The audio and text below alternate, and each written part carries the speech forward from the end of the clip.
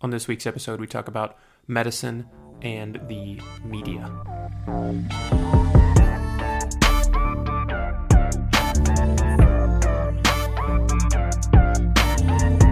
to the Everything PA podcast. I'm your host, Stephen Rogers, Doctor of Medical Science, PAC. Thanks so much for joining us again this week. This is a podcast created by PAs to provide a little bit of unique perspective and some cool creative stories regarding anything and everything affecting PAs today. Please check us out anywhere you get your podcasts. Also check out our website, everything-pa.com, for more information, episode lists, information about the hosts and guests, etc. Also, we have an email address where you can contact us, contact@everything-pa.com, if you have any suggestions or ideas for future content or questions about what we've talked about in the past.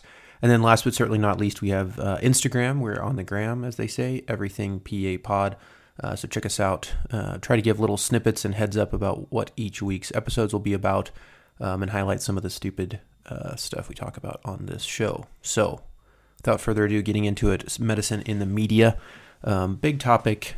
Might do one or two episodes on this depending on how crazy we want to get. But just one of those things where I was sitting and thinking about things to talk about and things that are on my mind, and this is always something that comes up, particularly in the current world that we live in, where COVID-19 is still an issue, even 2+ years into the pandemic. Recording this episode in May of 2022 for the record books, so it's still a big issue, something that is talked about by anyone and everyone, whether they are an expert or not. As a matter of fact, in my humble opinion, it seems that we hear more from people that are definitely not experts than we do people that are. The issue beyond that is that even the experts don't know this because this is new. And so it's difficult for healthcare providers and PAs and docs and NPs and everybody, as well as the general public, to really wrap their head around kind of some of this information. And so that's really, I don't really want to talk about COVID specifically. I feel like that has been exhaustively discussed, and I really don't want to get any more into that, because again, I'm not an expert.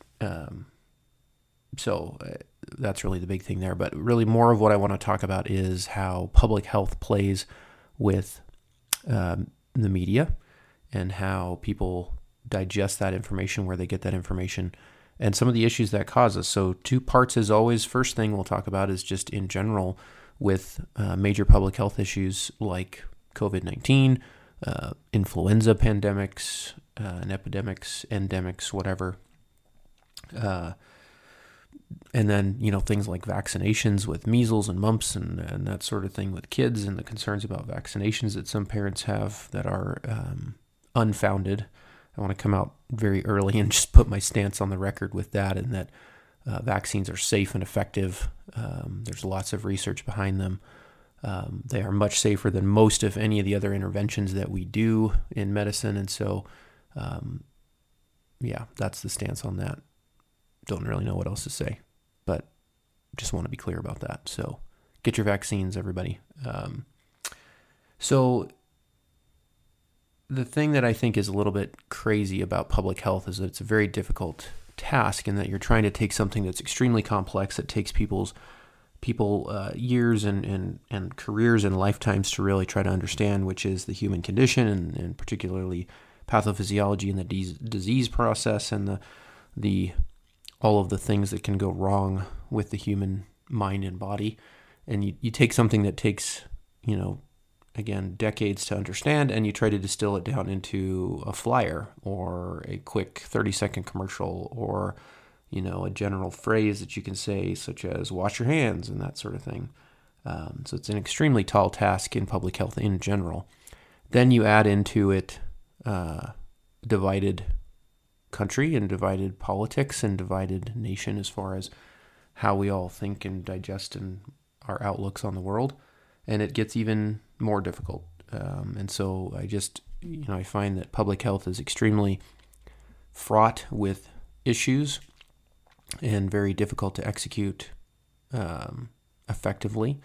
There are examples where it has been done terribly. There's examples where it has been done wonderfully. I mean, the biggest one that I think of is vaccines. Again, the original invention of a vaccine and then eventual eradication of polio in the United States and many other countries in the world. That's really the biggest example one of the crowning achievements of public health. You take something that is out there and hurting people and killing people and causing significant morbidity and mortality, particularly among children, and you introduce a simple and effective medicine that essentially gets rid of it. I mean, that is really the basis of public health. That's the goal with anything in public health. And so that's a huge crowning achievement there.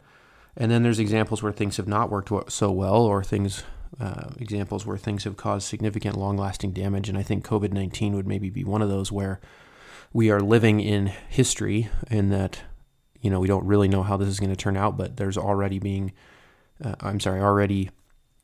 visible signs of significant damage that this pandemic has caused. Now, can we put all of that on the public health system? Of course not. There's 1,000 different things, as with anything. But specifically for this discussion, talking about public health, I mean, that is a concern, and that, the messaging, in my opinion, was a bit mixed early on. It came from different places. It was confusing. There was some political division, and that created people making choices not based on science or not based on their own best interest or the best interest of their community, but rather on opinions and thoughts of other people that maybe were not the best people to be taking their advice from. And so that creates issues. And so a lot of it then comes down to, how is this information being disseminated? And a lot of it's coming from the media. And so you have to not only take into account where you're getting your information, but what the motive is behind those who are propagating that information. Take, for example, this exact podcast. You have to understand that I'm a PA, so everything that I'm talking about comes from the PA skew. If you were somebody that didn't feel like PA should even be practicing, then you're probably not going to agree with much of anything that I say. And that's okay. But you just have to understand kind of where these things are coming from and the motivation behind it. I think trying to lay out a clear explanation about something that's very complex is obviously difficult. And then you add into that the time constraints and the attention span constraints that are with modern life. And so trying to create a message that is succinct and accurate, but also really gives you the full picture of what's going on and also keeps one's attention is very, very difficult. And so it's obvious as to why there are campaigns that work and campaigns that don't. And so that's a frustration.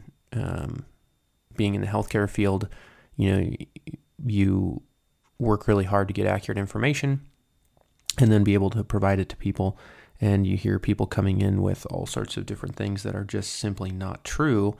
And sometimes there's been plenty of examples where I could say, man, I don't blame you for being concerned about that or feeling that way, because I looked at what you looked at and that would be concerning, or that article was scary. And it does seem like they kind of had some evidence to back that up, despite the fact that I know better and know that they really don't. So it's a difficult issue. I'm rambling a little bit, and I fully understand that, but I don't really have an answer to any of this stuff. I guess I just wanted to talk about it. Hopefully some of you will reach out and kind of give your opinions through our contact email address, and we can kind of address those things in future episodes. But that's really a big piece of it, is I get concerned about the dissemination of this information. And I'm not an anti-media person, obviously I like being able to share information with folks. And so I like the idea of the media. And I think a lot of the mainstream journalists do a very good job and are almost valiant in their efforts to try to disseminate accurate information despite a lot of the other noise that's going on around them. But there are pressures to make sure that you portray this information in an interesting enough way to keep people's attentions, and you have to worry about ratings, et cetera, et cetera. And so there's all sorts of things that go into play. And so I think there needs to be a little bit more emphasis on simple data-driven information, even bullet point information, and less about the conspiracy theory or the one-offs and that sort of thing. The flip side of that is that on the medical side, one of the things that I love about science and our profession is that we do have to be transparent, and we all should strive to be transparent. So if there is a side effect or a bad outcome, we need to not try to shy away from that or hide that, but rather we need to spotlight that so that we can correct it and make sure it doesn't happen again, or figure out why it happened in the first place. The example again, going back to, I told you I wasn't going to talk about COVID, but here we are talking about COVID again. When they found that there were some concerns about blood clots with one of the vaccines,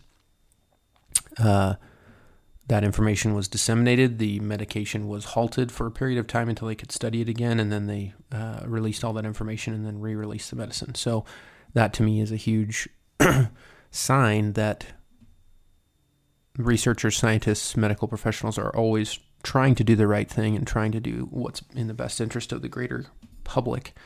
And I think that's one of the beautiful things about the scientific method in medicine in general. So I think we all need to stick with that and look to science as a beacon of light, and a compass for truth, or whatever you want to say. I know that sounds really verbose. Sorry, but I'm super fancy, so that's how I talk, I guess.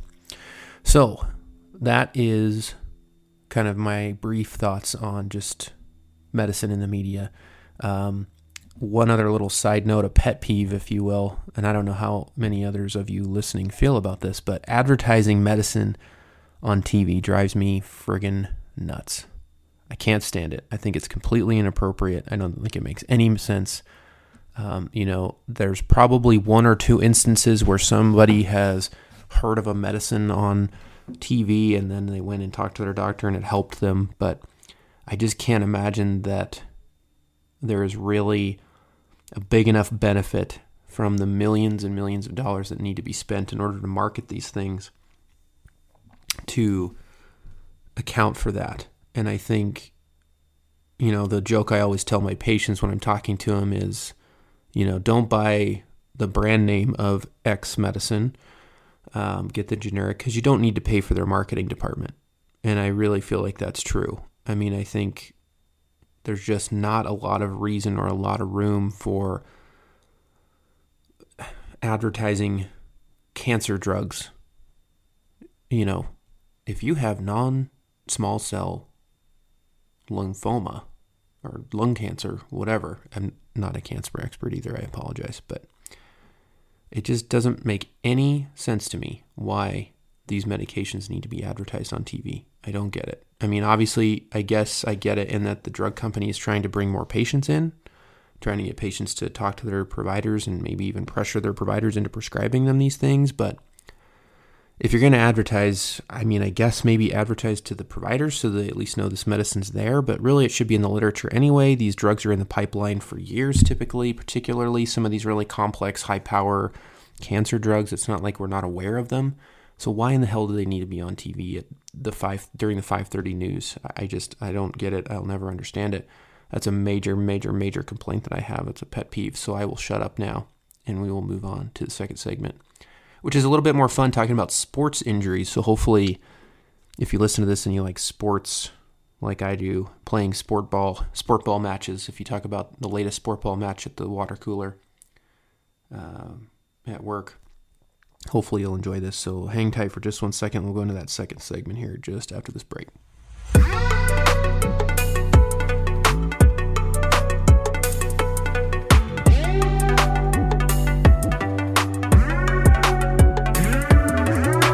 Welcome back. Thanks for hanging with me. This is the Everything PA podcast. I'm your host, Steve Rogers. So second segment, talking about medicine in the media, talking about sports injuries in the media. I think this is one that's just a little bit more interesting and a little bit more fun to me. So it's less heavy, not COVID related, not cancer drug related. So if you know me, you know that I'm a huge Phoenix Suns fan. If you're a Lakers or a Spurs fan, I'm sorry, you'll have to unsubscribe or whatever, because I'm a big-time Phoenix Suns fan, have been for years. I'm not a bandwagon fan. They're quite good right now. I was a fan even when they weren't good, so just save those comments as well. Anyway, Phoenix Suns star Devin Booker had a hamstring strain early on in the playoffs here. And the media jumped all over it, and there was this controversy about, some people came out and said, well, he's going to be, 2 to 3 weeks. And there were others that said they'd be reevaluated in 10 days. And there were others that saying, this injury is one that requires X number of days or whatever. And it just kind of showed me the gap between folks that cover sports and the folks that cover sports injuries. and actual real life sports medicine, where things are not in a vacuum.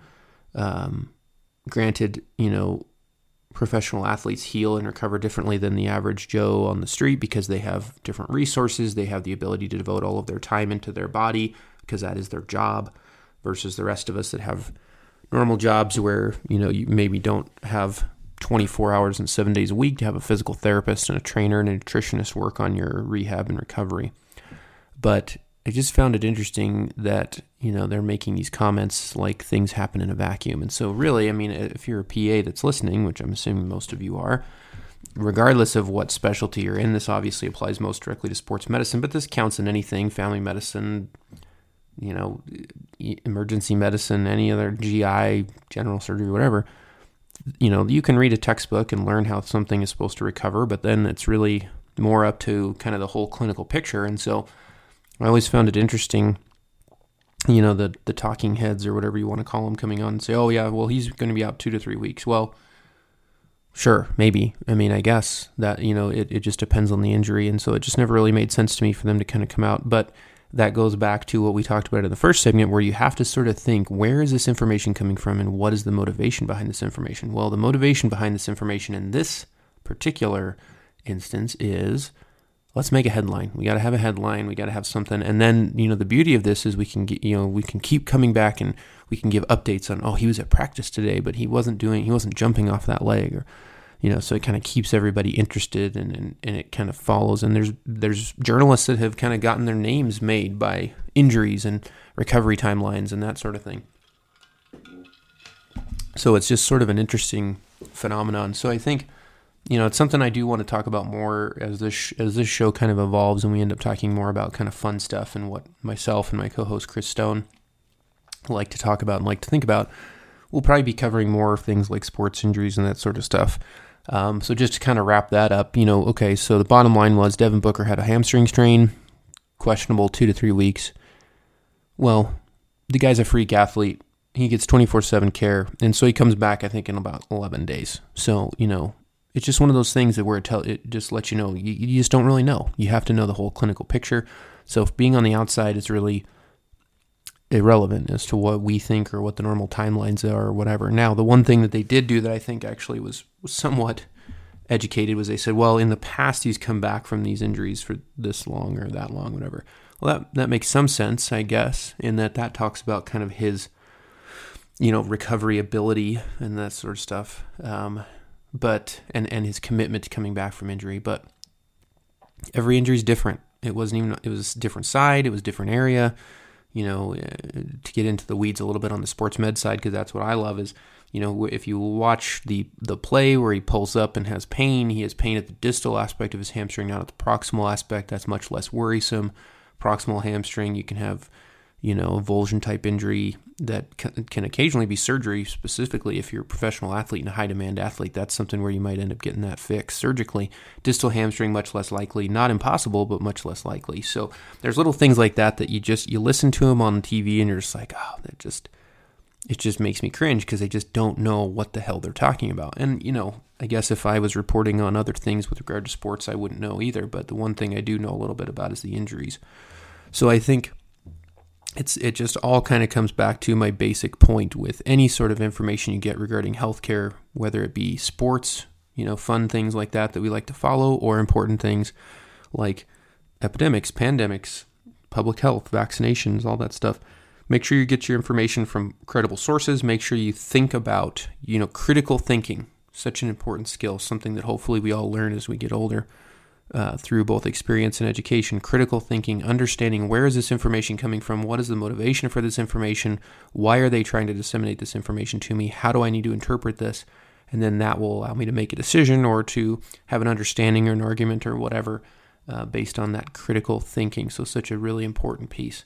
So that's it. That's all I got. It's kind of a short episode. It's a solo episode. If you have a problem with it, take it up with Chris because he's off busy being a businessman, so he's not been available to have that back and forth with me as much recently. Hopefully we're going to keep these things coming and keep them coming weekly. Make sure you tell your friends. Appreciate all your time today. Thanks so much for sticking with me on this solo show. I'm getting tired of hearing myself talk, so I better sign off. So Everything PA Podcast, subscribe, review us, please. We'd love to hear feedback, even if it's bad. Totally get it. If you think this is dumb, I get it. Let me know why, and we'll see what we can do to fix it. Contact at everything-pa.com is our email address. So please make sure you reach out to us if you have any issues. Appreciate all the support through all the downloads, as well as on Instagram, Everything PA Pod. So without further ado, I'm going to take you out and we'll let you get back to your day. We'll see you again next week. Thanks again. And as always, go get 'em.